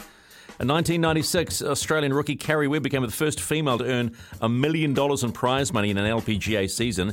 She won the prestigious Tour Championship at the Desert Inn Golf Club in Nevada. She finished at 16 under, 272, 4 ahead of Kelly Robbins, Nancy Lopez and Emily Klein. And to think Lydia Ko just had a $7 million year. How about that? Birthdays today, turning 80, Billy Connolly. This one I love, though, 1963, and he's turning 59 today. Phil Blake, former Warrior, scored the first ever Warriors try. So the Warriors now with Alexander. Calling the tune! Taiwan! Taiwan comes inside. Oh, great ball! Blake! Phil Blake! He gets the try for Taiwan! What a magical piece of football! And a magical piece of commentary too, Rabs. 1955, he turns 67 today. The great former England all-rounder Ian Botham. And in 1991, born today, turning 31. Happy birthday, Richie Stanaway. He was with Murph and the old Boost Mobile Wildcard in Bathurst, and they're trying to get him a drive next year, and supercars aren't even binding. Anyway, on this day in 1988, guess what the number one movie was? It was called Scrooged. Wow, that was number one in 1988. Mind you, it was the 80s. A lot of good things happened in the 80s. Big hair, big shoulder pads, cool music as well. And that's where we're going to leave you today, with some cool music. So thanks, Phoenix Nation's coming up. But the number one song in 1988 on this day was Bon Jovi and Bad Medicine. Get out of here. Woo!